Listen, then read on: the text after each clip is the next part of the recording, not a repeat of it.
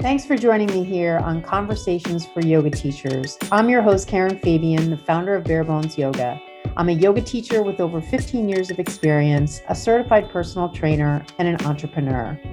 My mission is this: to help you develop into a purpose-driven, confident yoga teacher, one who truly understands anatomy and how to share it clearly and confidently so that you can help your students learn and, as a result, grow your impact and connection.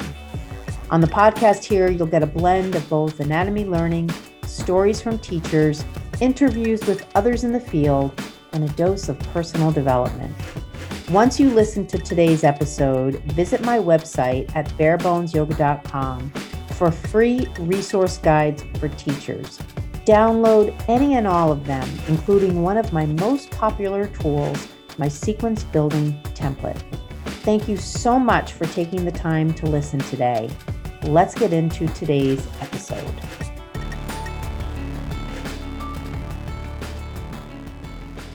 Hi guys, Karen Fabian here, founder of Bare Bones Yoga, and you are listening to my podcast or getting ready to listen to this latest episode of my podcast called Conversations for Yoga Teachers. So first of all, thank you so much for listening. And today you're in store for, or what's in store for you is a really special episode. I am interviewing a friend of mine and a contact that I've had here in the Boston area. I've known him for many years, and he has a lot to share of interest. The topics are really going to flow in this one. And one of the things I love about it is we're going to get into some different topics outside of some of the things I normally talk to you all about, namely yoga and anatomy and techniques for teaching.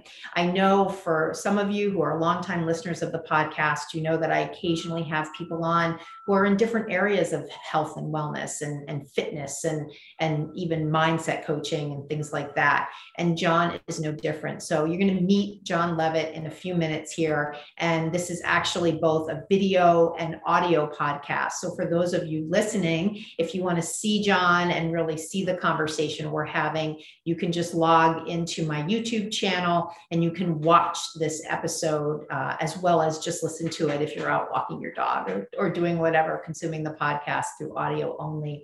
So you're going to hear from John. We dive right into the conversation, which I love to just keep these things spontaneous. Just to give you a little backdrop, John works for a company called Inside Tracker, and he's going to go into a lot of detail about what the company is about, what their mission is, and what their offering is. But first, we talk with him about his passion for endurance training, his passion for competition, and really pushing himself from a training level to the edge, and what he learns in doing that. And there's so many themes that you're going to hear in this conversation that we can draw from, that can serve us not only as yoga practitioners, lovers of the yoga practice, but also yoga teachers. And there's a lot of things we talk about that are relevant to just this idea of understanding anatomy, which tends to be a subject that teachers look at as a hard subject. And so we do a lot of conversation about what does it mean to do hard things, and what do you gain by tackling them, and what's a way that you can reframe your attitude and mindset around doing something that's challenging so that you can not only achieve it, but you can do it in a way that keeps it light and fun. And even if it's not fun, you're still able to push through it to achieve that goal. So I really think this conversation with John Levitt from Inside Tracker is going to be one that you really enjoy. In the latter part of the episode, we actually go into the company itself, so you'll get all you need to know in terms of how to connect with them. I met him, just to wrap up before we go to that interview, several years ago in Boston. In fact, I used to have a talk show on local Boston TV here, and I interviewed Gil Blander, who is one of the founders of Inside Tracker. And so that's how John and I initially connected. And you'll hear he's not in the Boston area anymore. He's out in Colorado, and you'll hear all about that.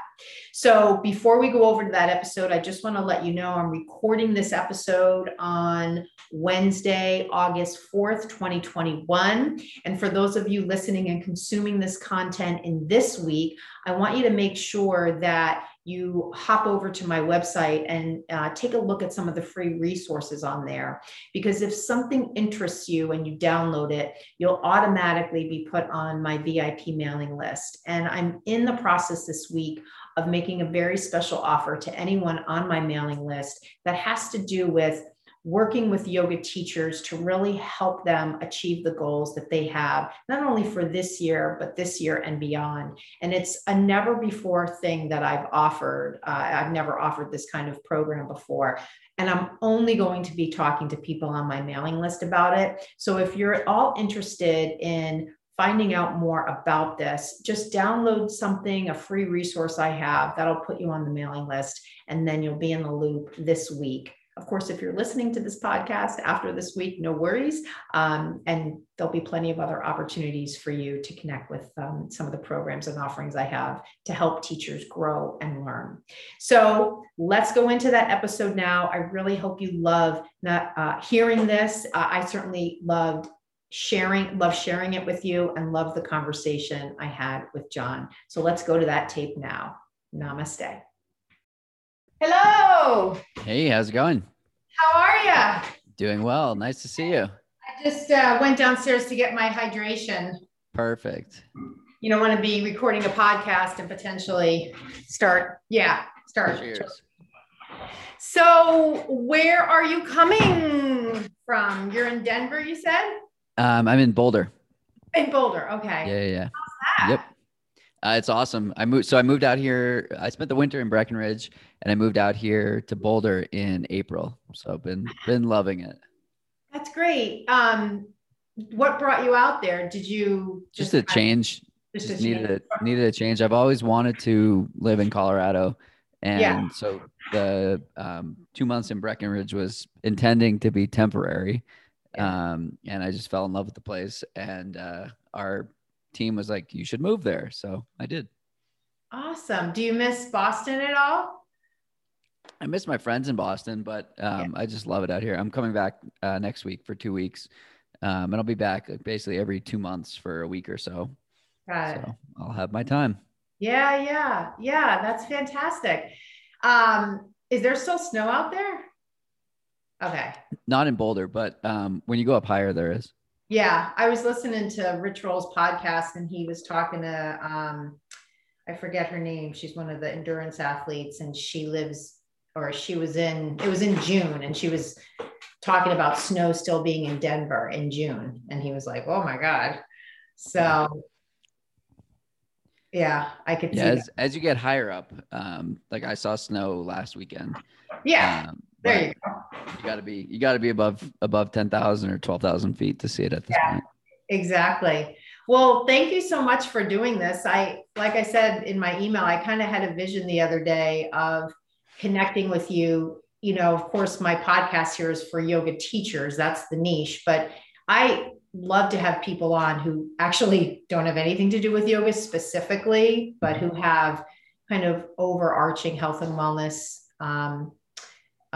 interests, and maybe like yourself, it's something they focus on for a living and also as they live. And so when I was thinking of talking with you, I didn't actually run this by you beforehand, so you can say no, don't do that, but I was thinking I'd love to start out, because I know you personally are so ensconced in kind of the endurance athlete lifestyle. And I would love to ask you some questions about that before we talk about Inside Tracker, if that would be okay. For sure. Sure. I actually think that would be of interest. I mean, I don't think of yoga as an endurance sport, of course, but there are definite aspects to yoga practice that have to do with being in a mental state that is beyond kind of just being reactive. And I think I've run marathons and half marathons. That's been the extent of my endurance experience. Mm-hmm. But I know that in those experiences, I have hit several walls and I needed to kind of push through that. So I think that's an interesting aspect that, to a certain extent, yoga and endurance training and performance share. So let's start there. I jotted down a few questions and we can just kind of organically go from here. Cool. So maybe a good place to start, just to kind of frame the conversation for someone listening, is just tell us a little bit about you. Now we know, of course, where you physically are located, but just generally tell us about you and what you do. So I am someone who loves the process of getting better. I love helping other people experience this. And I love doing it myself. And so the way I sort of manifest that is through my own personal running, my podcast, where I explore the why and where motivation comes from, and then what I get to do through work, which is help people understand how to eat and fuel and live better through this personalized approach. So I spend a lot of time outside. I like to run, bike, hike. I'll dabble in swimming, but I wouldn't call myself a triathlete by any long shot, nor do I have any aspirations of that. And I'm just out here in Colorado exploring nature and what life is like at 5,000 feet and above, and all of the adventures that come with a landscape that is so fascinating. Yeah, and I love the way you frame that, this idea of helping people do things better. I guess one thing just to put a pin in this is, what's the name of your podcast for people who are listening? So my podcast is called For the Long Run, and it's aimed at exploring the why of what helps, of what keeps runners running long, strong, and motivated. So it's all about, so I'm 170 something episodes in, and 90% of those are with professional or elite athletes, exploring, not talk to me about winning a gold medal, but talking about the process of, like, why are you here? How did you get here? And look forward, and what does that look like? And how are you going to get there? So it's very much like a diving into the process versus talking about the outcomes. So you must be really, like I am, in just consuming the Olympics 24/7 right now. I've been doing so much outside lately that I haven't spent time inside. Like I was out in Colorado pacing a friend in a 100-mile race, and like we were busy for 3 days straight.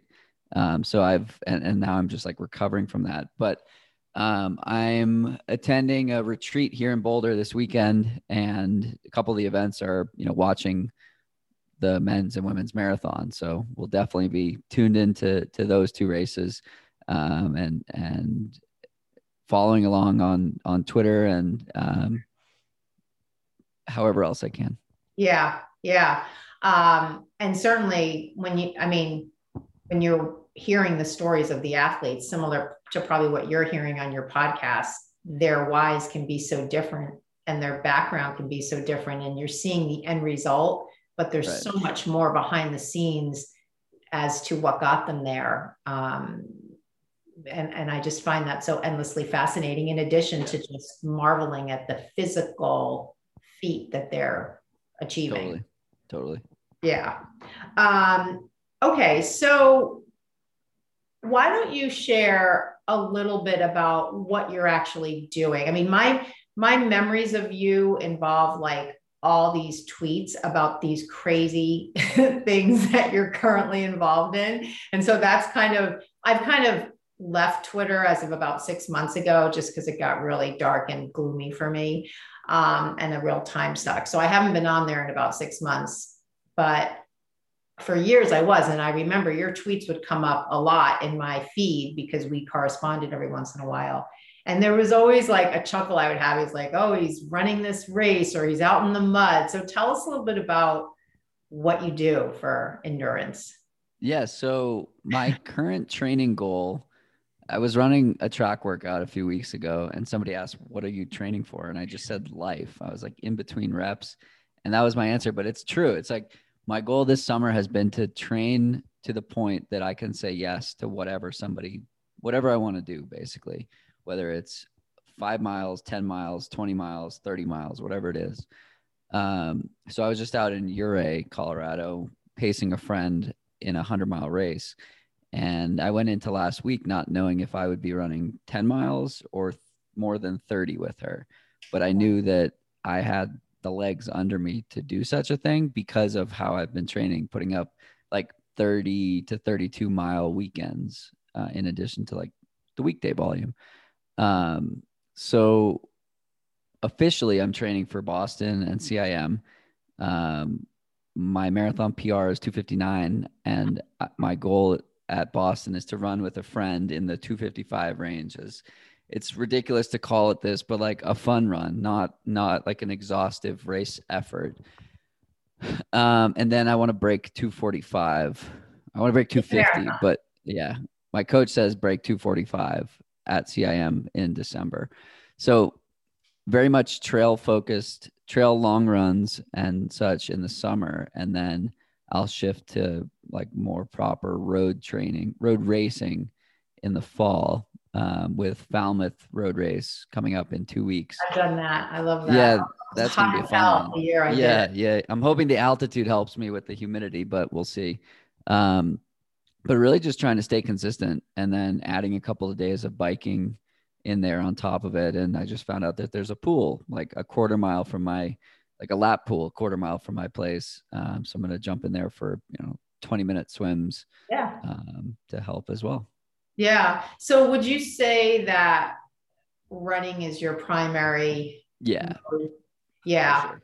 Now, of course, as a yoga teacher, I have to ask you, I'm compelled to ask you what you're doing on the stretching side of things or the myofascial release side of things. Does that work into your it should. I don't do nearly enough.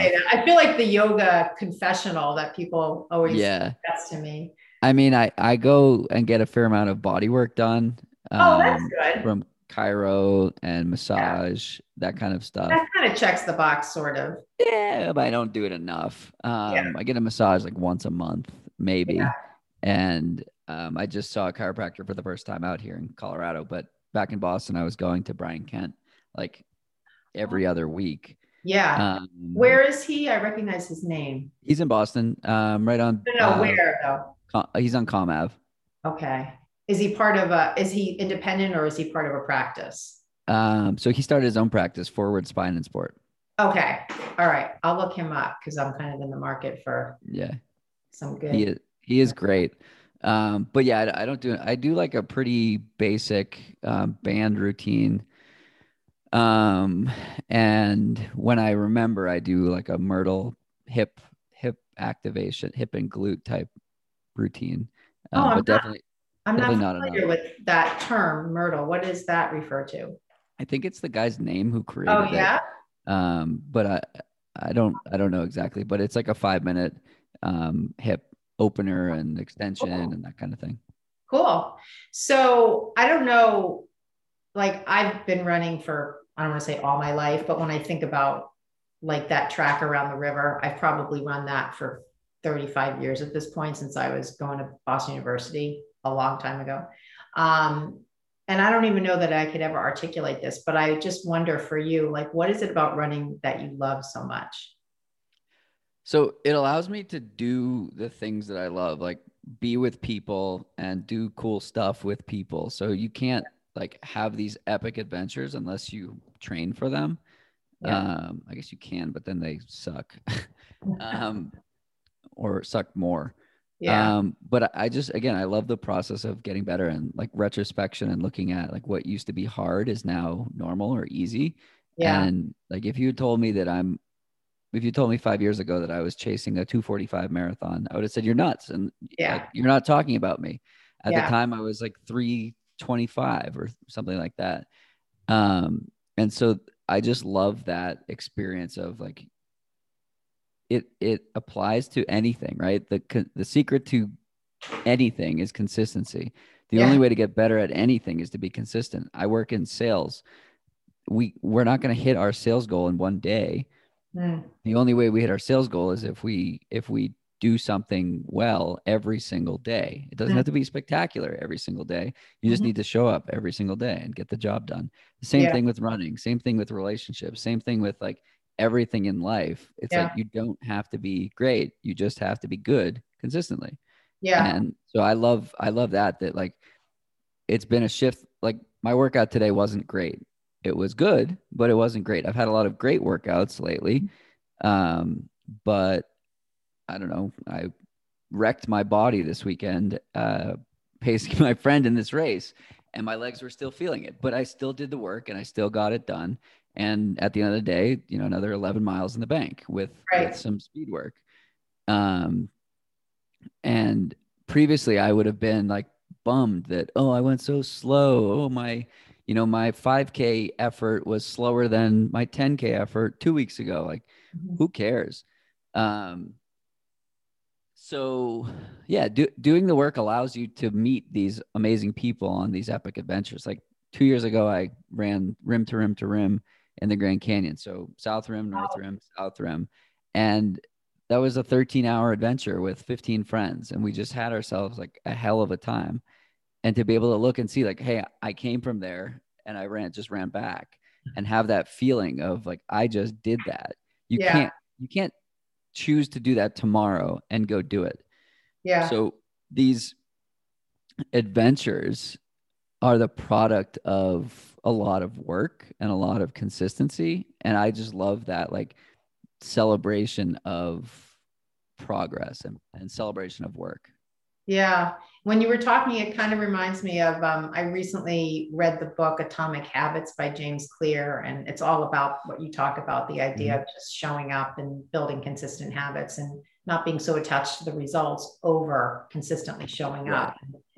I think too, for someone listening who's never run a marathon and maybe wants to, but they can't imagine themselves doing it, do you find that showing up idea is part of training if you've never run a marathon before? Totally. I mean, when you sign up for a marathon, you shouldn't be able to run a marathon if you've never run one before. That's the point. The whole point of training is to get to a place you've never been before. When I signed up when I committed to run in the Grand Canyon, I said, I'm going to do rim to rim, which is 21 miles. And I was like, wait a minute, I can do this today. Like, I can run that distance today with 6,000 feet of gain and loss. I don't think that today I could do rim to rim to rim. So I should commit to doing that. And so that was in, I don't know, February, and we were doing it in October. And for me, it was, so that's 42 miles with 12,000 feet of gain and loss.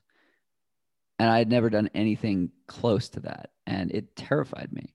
Yeah. And the fact that it scared me versus, oh yeah, I can probably do rim to rim. I was like, what's the point? I'm not going for speed, so may as well go for distance and do something that scares me and pushes me like way out of that comfort zone. So for me, it was the experience of, I'm going to commit to something that I can't do right now.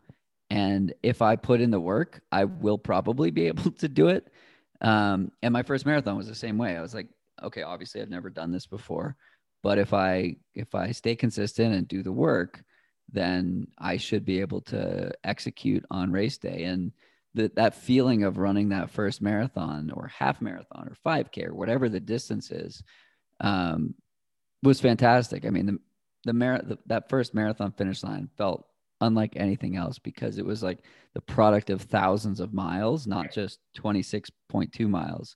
Right. And so that's the part that I love so much. And the other thing with running is like, so many of us live comfortably, and I mean that in all relative terms. Like, most of us, and I'm guessing most of the people listening to this podcast, like, have a roof over their head, and they know where they're going to eat dinner tonight, and they probably have some pretty stable relationships, and all things considered, life is easy. We have our challenges, whatever, but we live fairly predictable and comfortable lives. Running allows you to get uncomfortable and experience hardship that makes everything else seem easier. So when you have those difficult conversations with your partner or your boss or your friend or whatever, like, you can work that problem, and you can go into it knowing, hey, I can do hard things and be stronger as a result of it. Whereas, I don't know, 90% of Americans don't experience much variability day to day. And so the variability of running, whether you have some easy days, some hard days, some good days, some bad days, I think we could all use a little more discomfort in our lives. And obviously this comes from a place of like extreme privilege. Like I have a house, I have a car, like all these things. So that's the context where I'm making this point. It's not like, all the other things going on. Nobody has an easy life, but I think that we should all voluntarily introduce a little more discomfort so that we're more adequately prepared for the things that we can't control. Yeah. And do you find that in that discomfort is really where exponential growth happens versus totally, it's the only place where growth happens. Yeah. Yeah. I always think of that to kind of frame this in the context of yoga teaching and yoga teachers. And I always think about that when I talk to yoga teachers in the context of what I do, training, teaching them anatomy. And if I'm doing it while they're also in their initial training phase, they'll say things to me like, this is so hard to learn and there's so much to learn. And, I think similar to what you're saying, that mindset of it's so hard and hard equals bad versus, wow, this is so amazing that I have an opportunity to learn this. And even if I just think about it on the level of my brain is getting stronger, literally building new neural pathways because I'm taking in new information and retaining it. But beyond that, of course, I volunteered for this. I'm looking, so there's always a reframe that hits on what you're talking about, right? Well, that's the thing. Context is everything. So I was saying I paced my friend in this 100-mile race over the weekend, and I started running with her when she was 22 hours into her run. Wow. And so the race started at 8 a.m. Consecutive hours. The race started at 8 a.m. on Friday, and I started running with her about 6 a.m. on Saturday. And by about 10 or 11 a.m., things started to get really, really uncomfortable for her. And my job was to make sure she kept moving and kept eating and drinking and stayed motivated, blah, blah, blah. And I kept reminding her, I was like, Kelly, you signed up for this.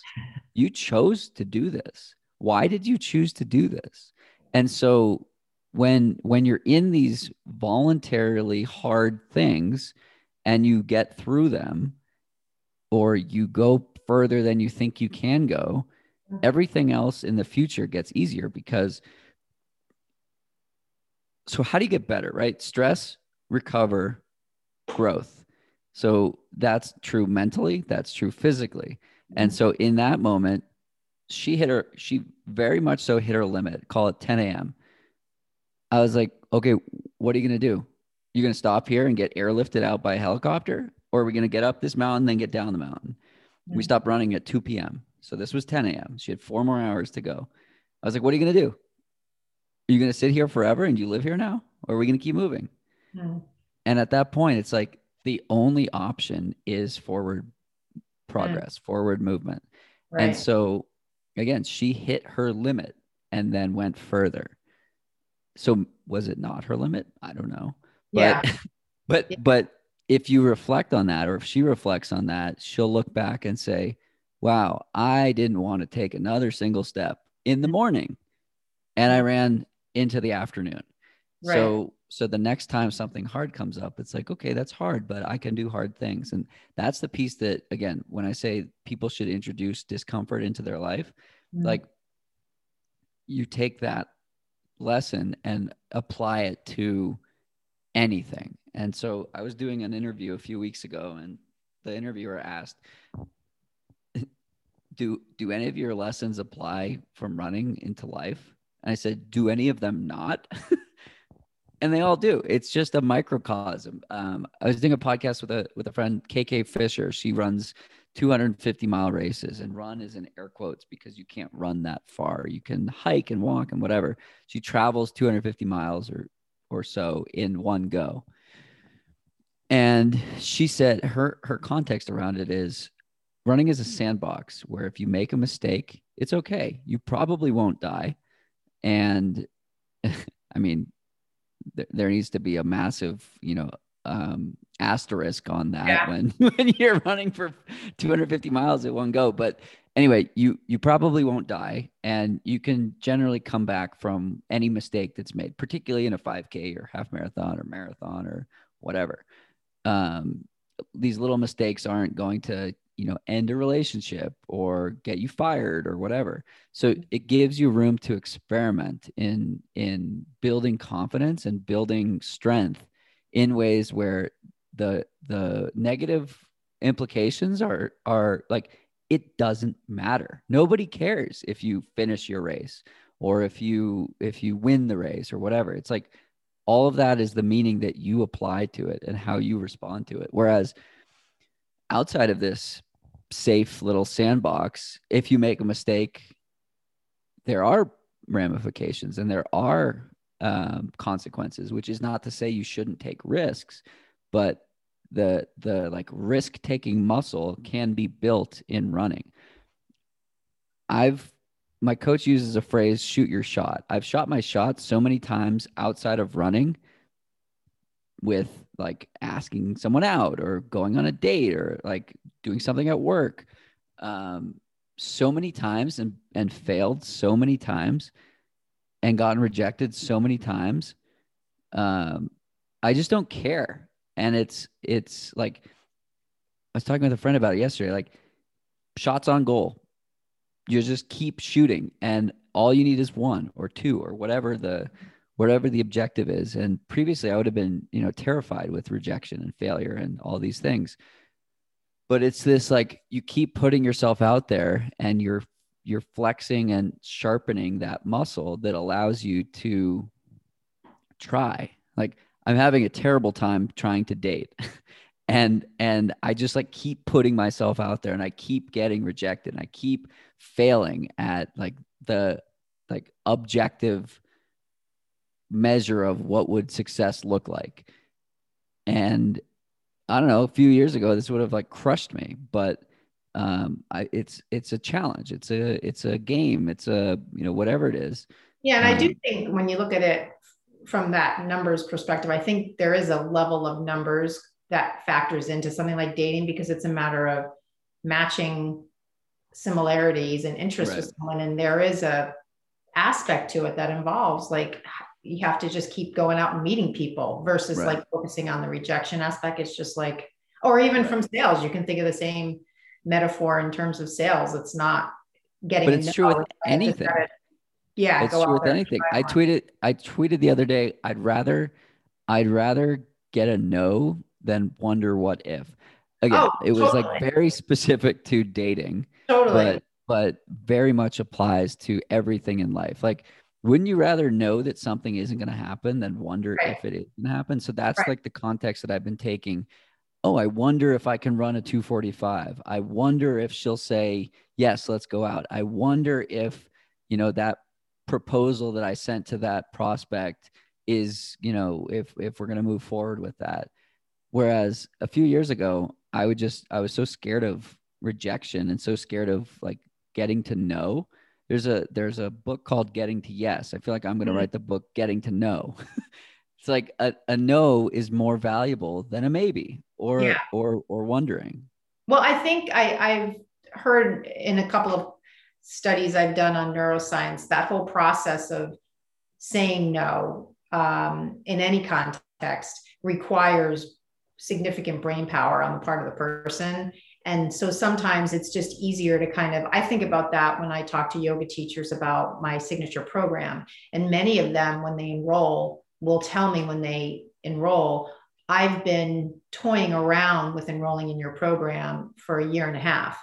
And, those are the folks that reach out to me and talk to me, but they can't get themselves to the point where they can say yes, but they don't say no. So they kind of languish in this indecision mode.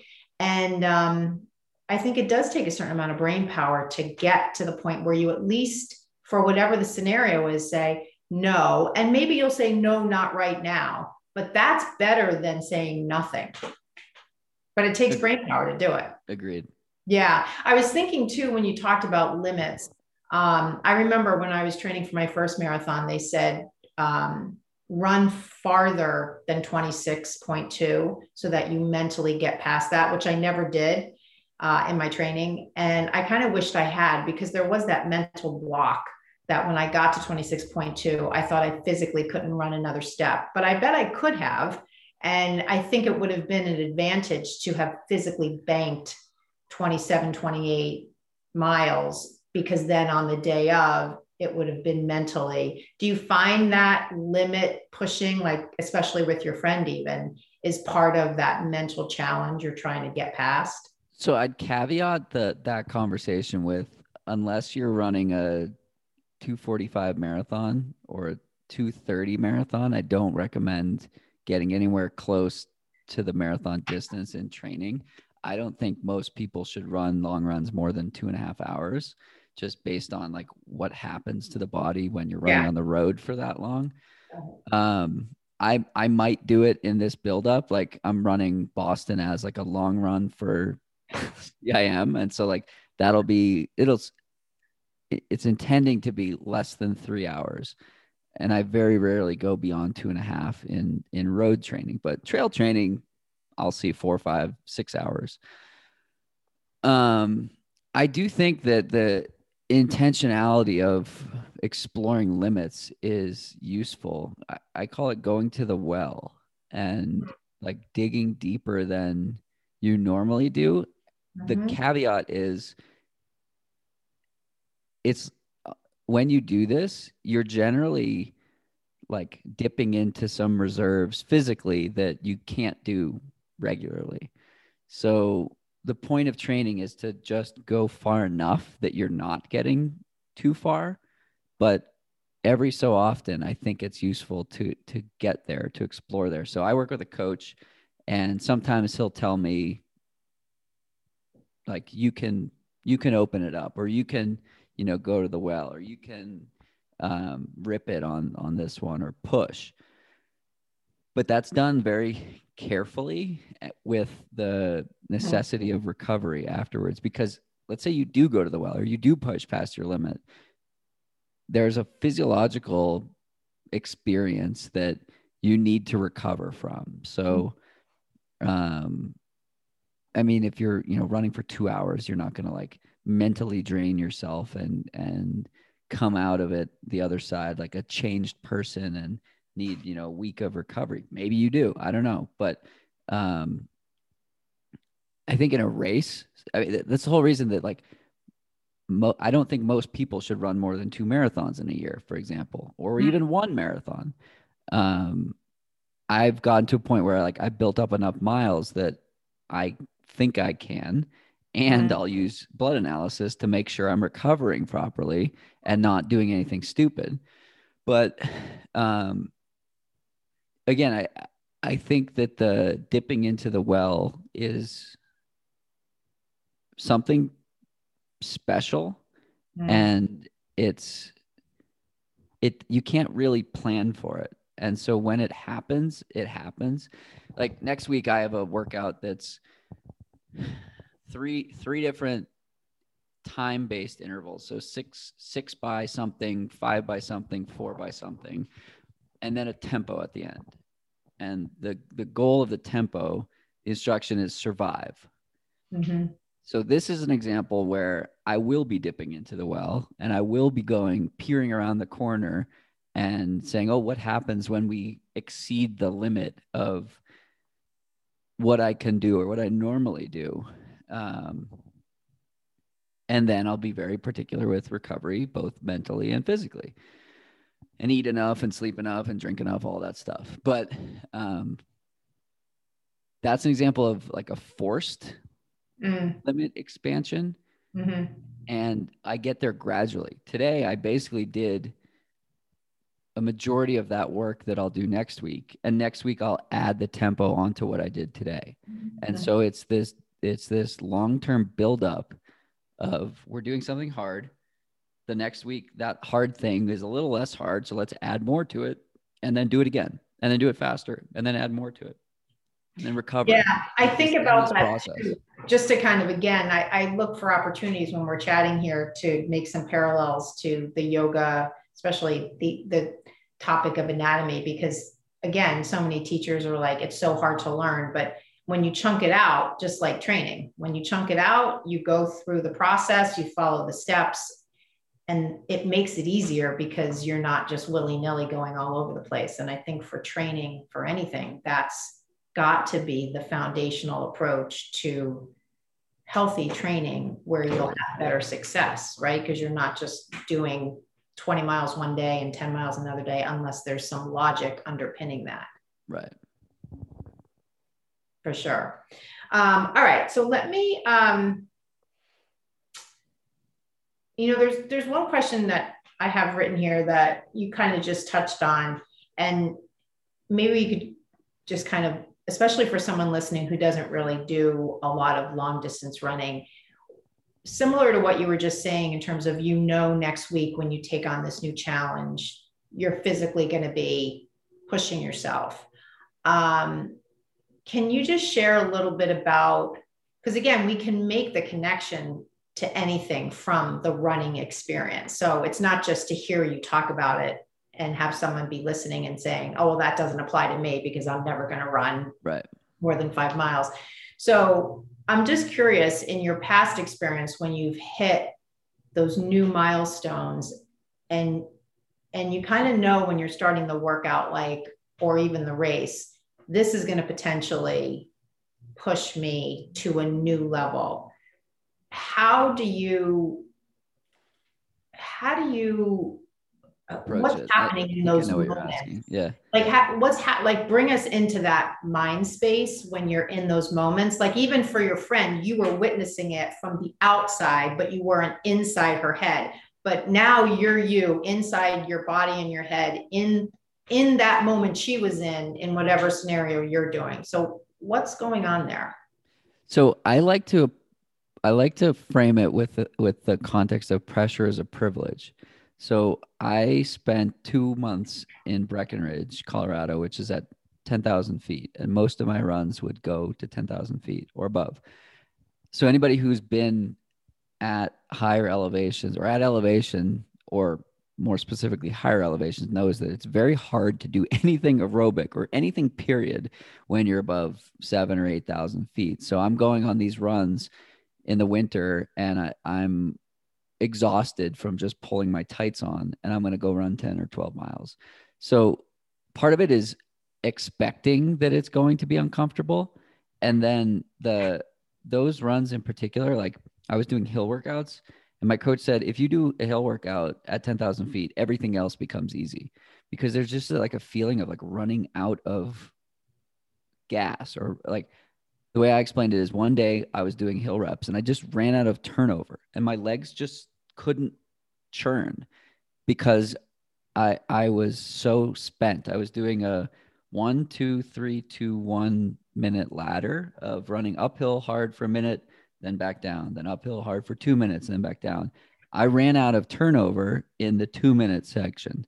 And so I was like, what's about to happen when I try and do this for 3 minutes?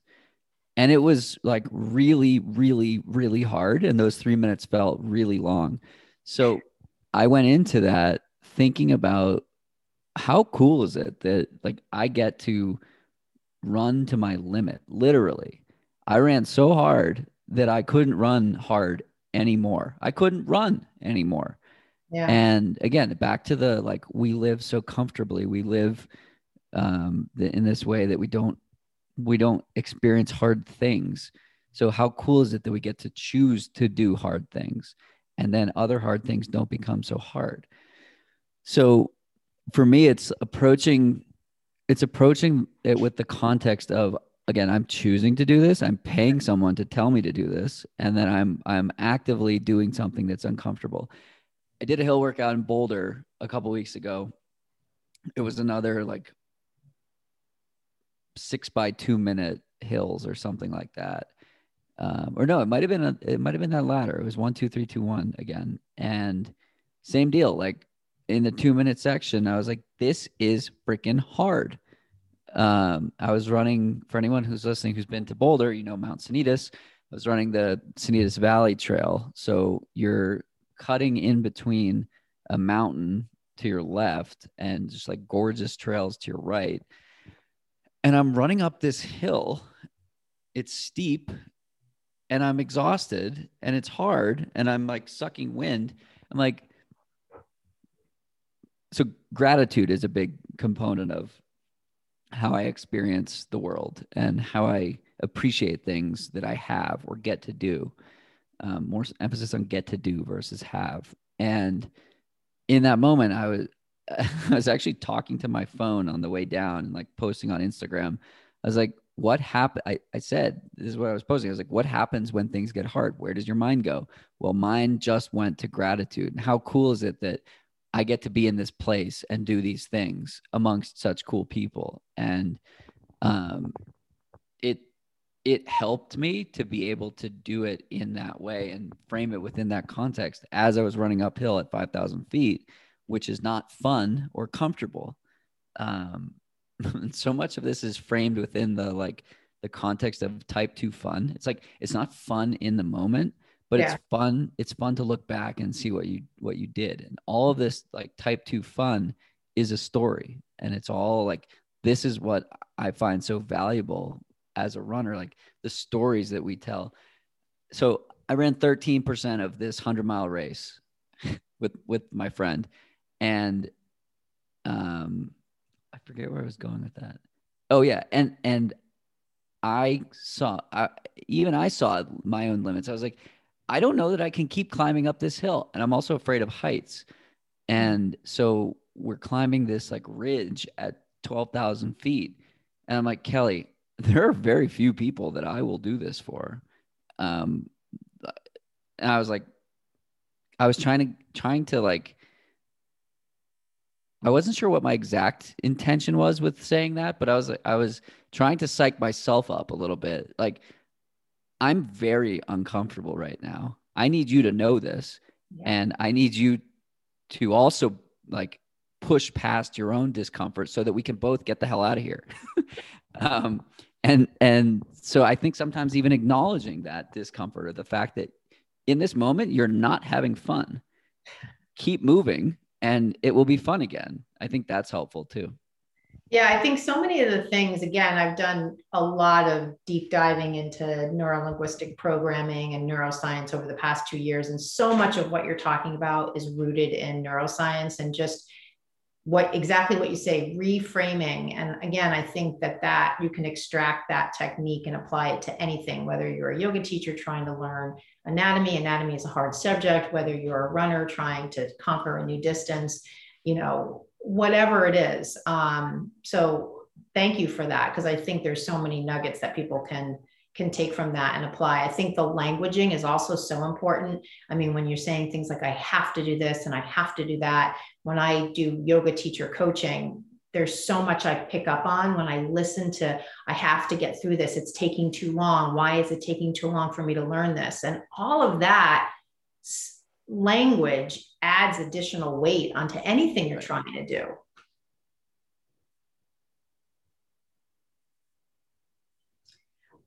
Okay, so I think this would probably be, and I know you mentioned earlier when you were talking about your own training and you said, I do a good job of, in my recovery process, tracking things. And so I think that I was thinking when you said that, I didn't want to segue at that point, but I think now is a good time to segue into a little bit about what you do for work, because like I said, that was the catalyst to me reaching out to you. And then I also was like, oh God, I really want to do this deep dive into him and what he does from an athletic performance standpoint. Because just as I expected, you totally got into all of these great topics that transcend just the physicality of running. Right. So why don't you tell people a little bit about what you do for work and the company you work for?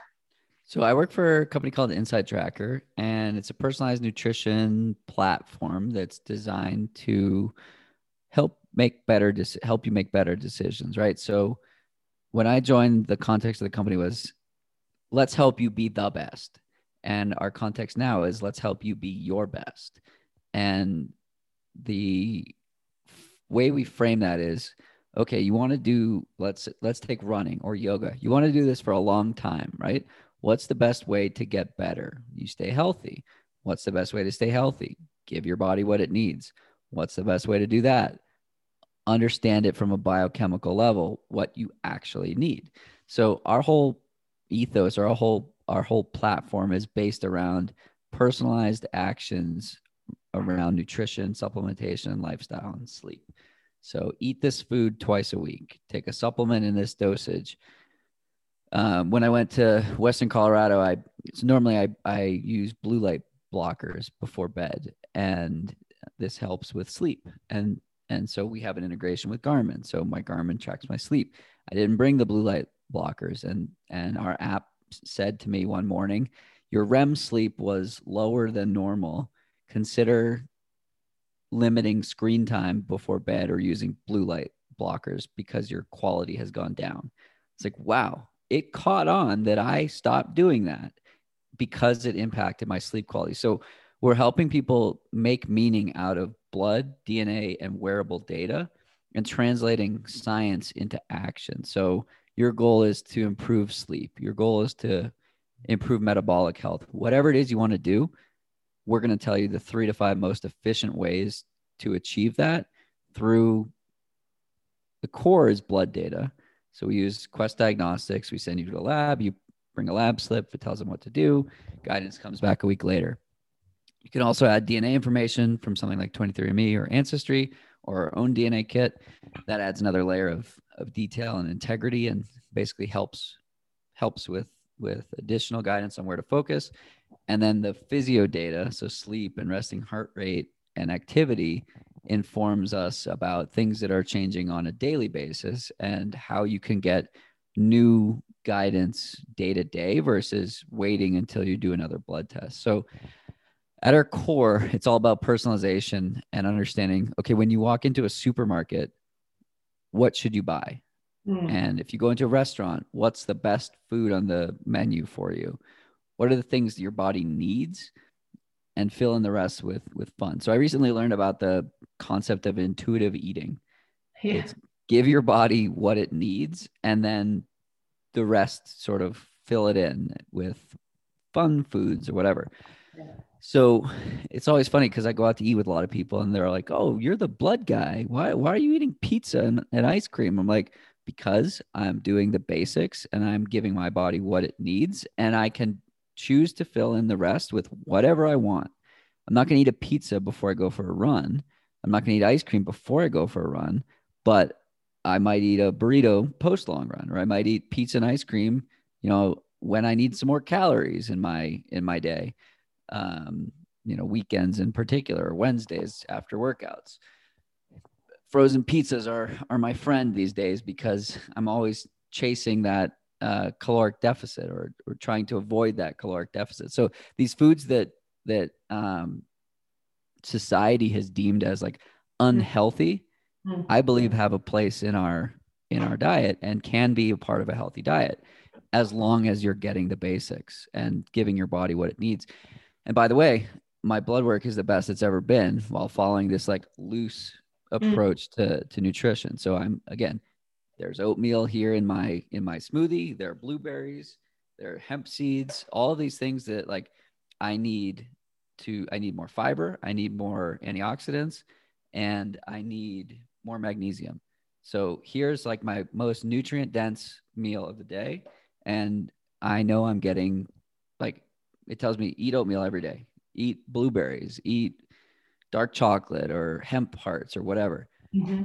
So on a daily basis, I know I'm giving my body what it needs. And around that, I can choose whatever else I want to fill in the rest. Mm-hmm. Now, you mentioned Quest Diagnostics, and I want to just make this really understandable for the listeners in terms of what does your program look like at the ground level? So is it that someone's going, like if someone signs up for the Inside Tracker, one of the options that you offer, they're going for blood work at a lab once a month, or what does that look like? Yeah, we suggest up to quarterly. Our average is twice a year. Mm-hmm. The idea is that the blood doesn't change that dramatically more than quarterly. It depends. Like if your iron is low and you start supplementing iron, you should probably retest within 90 days or 60 to 90 days, just because of that iron turnover and how it works. But for the majority of people, Yeah, every 5, 6, 7 months is perfect. And again, it's not just for performance. We're looking at a pretty comprehensive panel related to cardiovascular health and just markers that are a little more advanced than what a standard physician panel would order, or would include, so that we can say, okay, if your goal is X, do Y. So you can pick one of a dozen goals. And the difference with what we do versus a physician test is A, it's more comprehensive, and B, it's going to tell you actually what to do based on what we deem to be your optimal zone. So when you go to your doctor and get a blood test, you're being compared to basically 95% of healthy people that exist. That's what a normal range is. So you and I have the same normal range. We're different genders, we're different ages, we're doing sports differently, all of these things that make us unique. It's not being taken into account. So what we do is take all that into account. So the most common example that female athletes would understand is probably iron levels. That's what I was going to say. Right. So as a woman, you could have an iron level of 11 and your doctor would say, it's a little low, but you're in the normal range because the normal range starts at 10.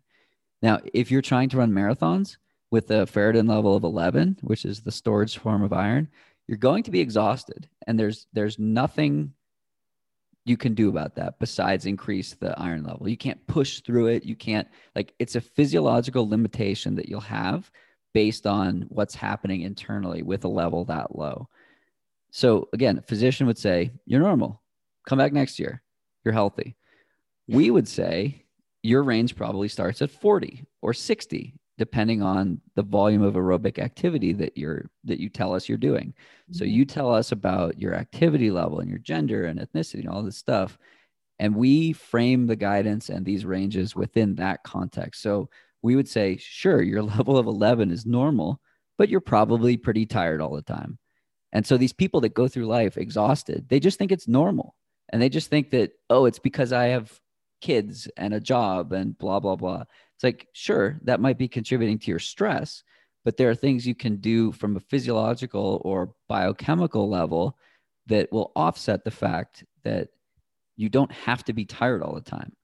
And we're trying to help people understand that you don't have to get worse as you get older. You can actually get better as you get older, and you can get better within a year, within 6 months, whatever, just by knowing what it is your body needs. And so many of us eat the same foods so frequently that it makes sense that we're going to be deficient in certain areas.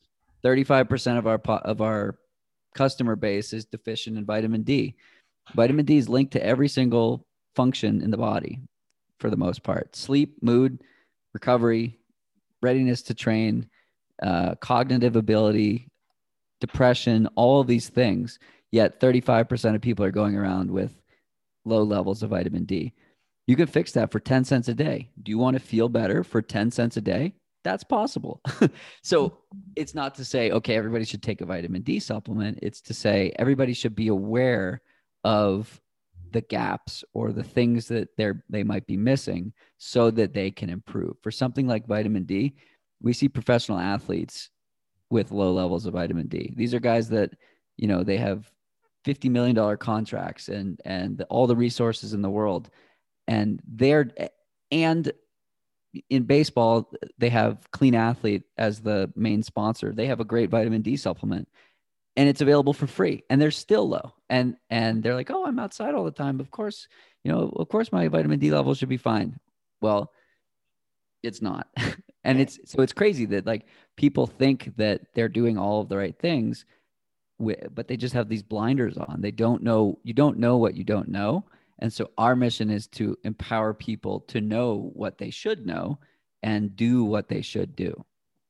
Yeah, there's so many themes when you're talking that are popping into my head. And, I think access to healthcare is one theme.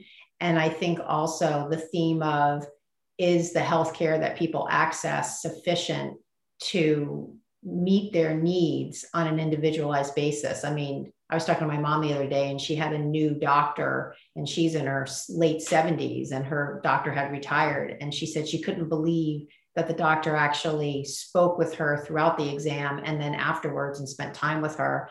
Her other doctor that she'd had for 50 years never did that. And that's just a small example of quality of healthcare.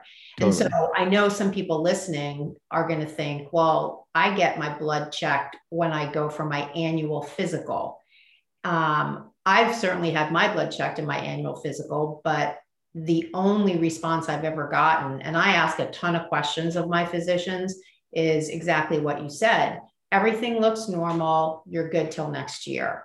And there was no questioning of what your lifestyle habits are, what your training habits are, what your longevity concerns are, what you feel in your body. And all of what you're talking about, it really makes me feel like this level of analysis and implementation suggestions should be a standard for people.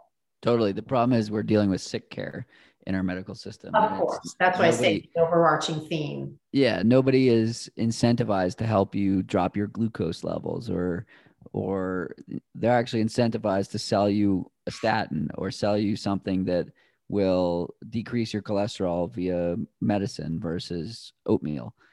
So the incentive structure is in the healthcare system mismatched with what's good for population health. It's good for the people who make money when they sell you something. We're a for-profit company, but we're incentivized to help you achieve better outcomes, right? If you don't improve and you're paying us, you're not going to keep paying us. Right. If you improve, you're going to keep wanting to test and see that you're continuing to improve. So with us, our incentives are in line with our customers in that the better experience you have, the better it is for us. And the better it is for us, the better it is for you. That dynamic does not exist within traditional medicine or healthcare, where actually the worse you are, the better it is for insurance company, or the worse you are, the better it is for pharmaceuticals and the people who make money to help in air quotes, help you get better. If every American ate oatmeal daily, the world would be a better place, right? 82% of Americans have compromised glucose levels. It's the single biggest factor when it comes to mortality and longevity. Our data shows that adding oatmeal into your routine on a daily basis is the single most effective thing that any human can do. We say that statistically. It doesn't mean that this is the right intervention for you. I'm just saying that given our data, it's the most likely to be effective for the most number of people. So we're able to look at these things that, like, people tell us what they're doing. We have baseline and follow-up tests, things like that. So for men that are listening, that recommendation of eat nuts daily, that's the strongest one for men. It impacts testosterone and cholesterol and all of these things related to mood and power and sleep and stress and libido and like everything that we all care about. And so again, we don't sell the supplements. We don't sell the food. We sell the outcome. The outcome is we want you to improve. We want you to feel better. How do you do that? Well, eat fish twice a week, take a magnesium supplement, and eat oatmeal daily. Like, that's what I need to do. And that's unique to me. And so again, our mission is to drive that personalization and say, okay, Karen, what you need to take is, or eat, is way different than what I need. We're two very different people. Well, how do we find out what we need? Mm-hmm.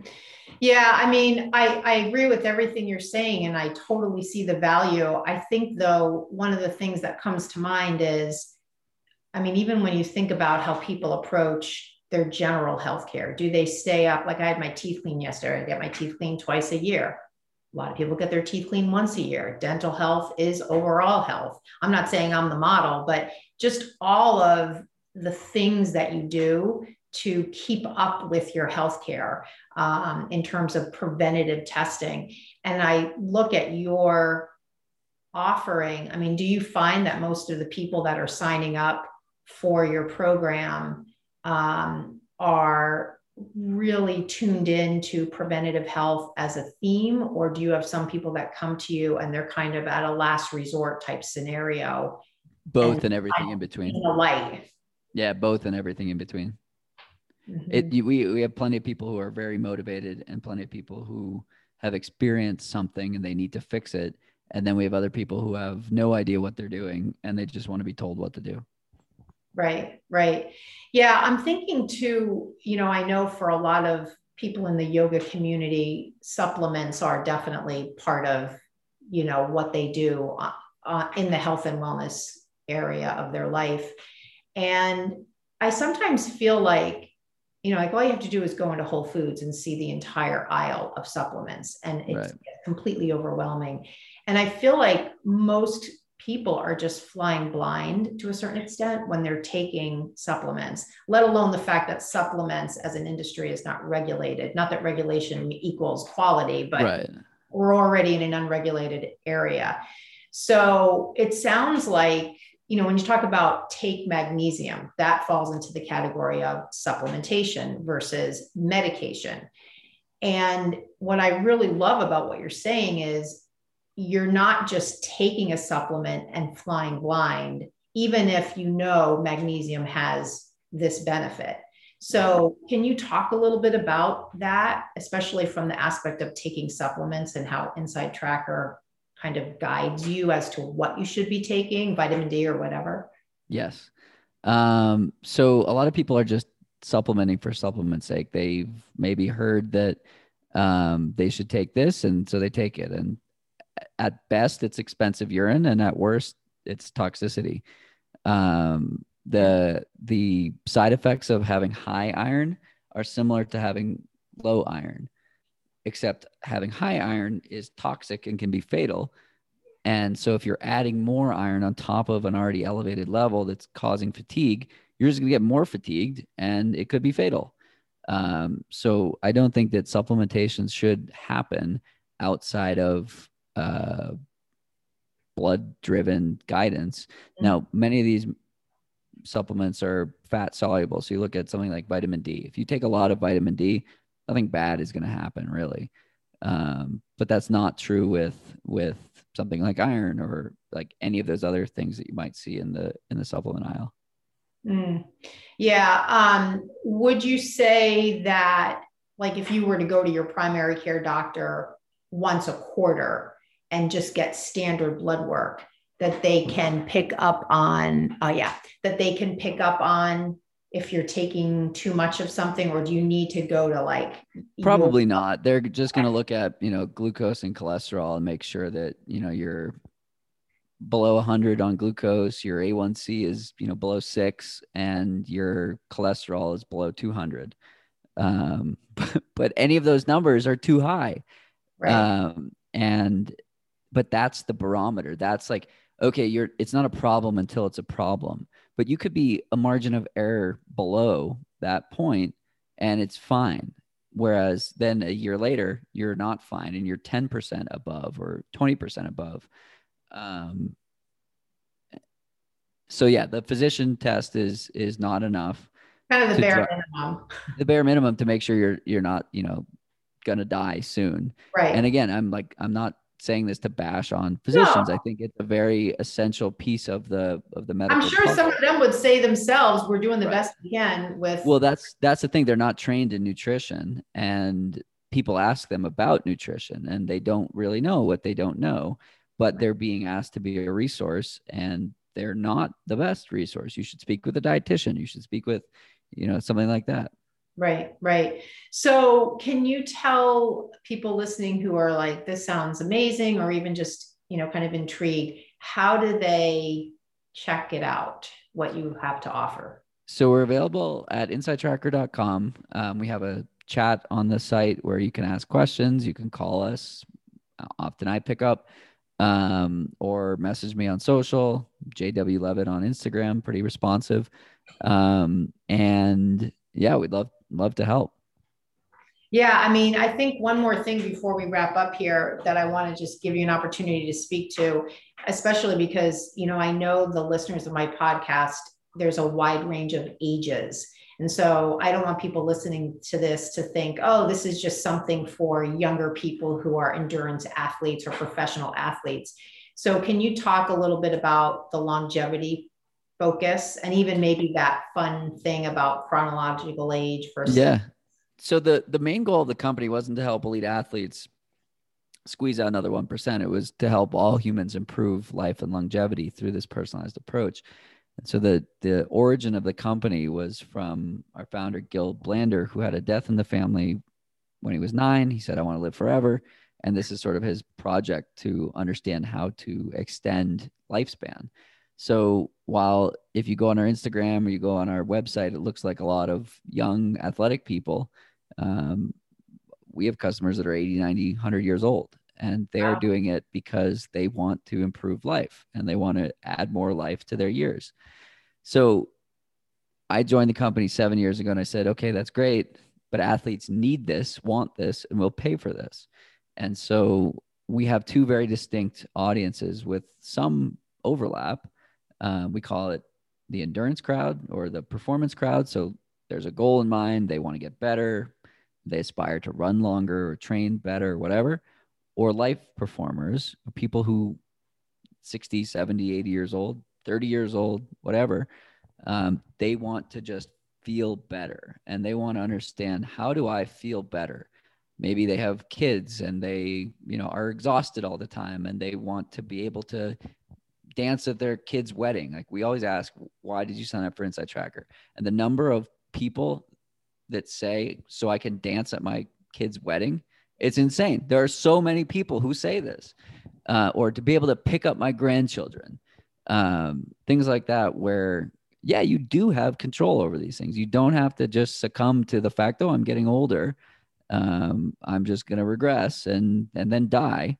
You can actually stay in control in some capacity. And so we're here to give you that control and understand, what do you do and how do you stay in control? You have that agency. Awesome. I love that. And that's certainly, you think about when someone says that, it certainly gives you a reframe into what's really important in life. Right, exactly. Great. I love it. Well, thank you so much. This has been so interesting, as I knew it would. And I really appreciate your time. And I know people are going to just love hearing about not only you, but Inside Tracker. I think it's an extremely valuable offering to people, and certainly focuses them on proactive, efforts to take care of themselves. For sure. Thank you so much, and go out there and keep crushing it on the trails and on the pavement. And I'll be following along on the social there. Sounds like a plan. Thanks so much. All right. Take care. All right. Bye. Bye-bye. Hi, everybody. Karen Fabian here, and thank you so much for listening to that episode. Before you hang up, before you disconnect and move on with your day, I just want to let you know, if you're like a lot of the yoga teachers that I talk to, you're looking for ways to break down anatomy into its key parts so that you've got an organized approach for your studying. Well, I'm going to tell you an easy way that you can get a hold of the topics that you should be studying. And they're all reviewed in my Learn Anatomy Challenge. This is a free video series that you can access online. Watch the videos, download the guide that goes with it, and you'll essentially have an outline to shape the studying that you're doing, because it takes the broad subject of anatomy and breaks it down into just the key topics that you need to know. So in order to get to the Learn Anatomy Challenge free video series, you're going to need to go to the special URL, the special web page that holds these videos. So if you're driving right now, you're probably not going to be able to obviously write this down. If you're able to write this down, I want you to just grab a pen and a piece of paper and just write down this URL. You can also send me a direct message on Instagram and I'll send you the link directly. If you're looking for the URL, you want to just go to it yourself.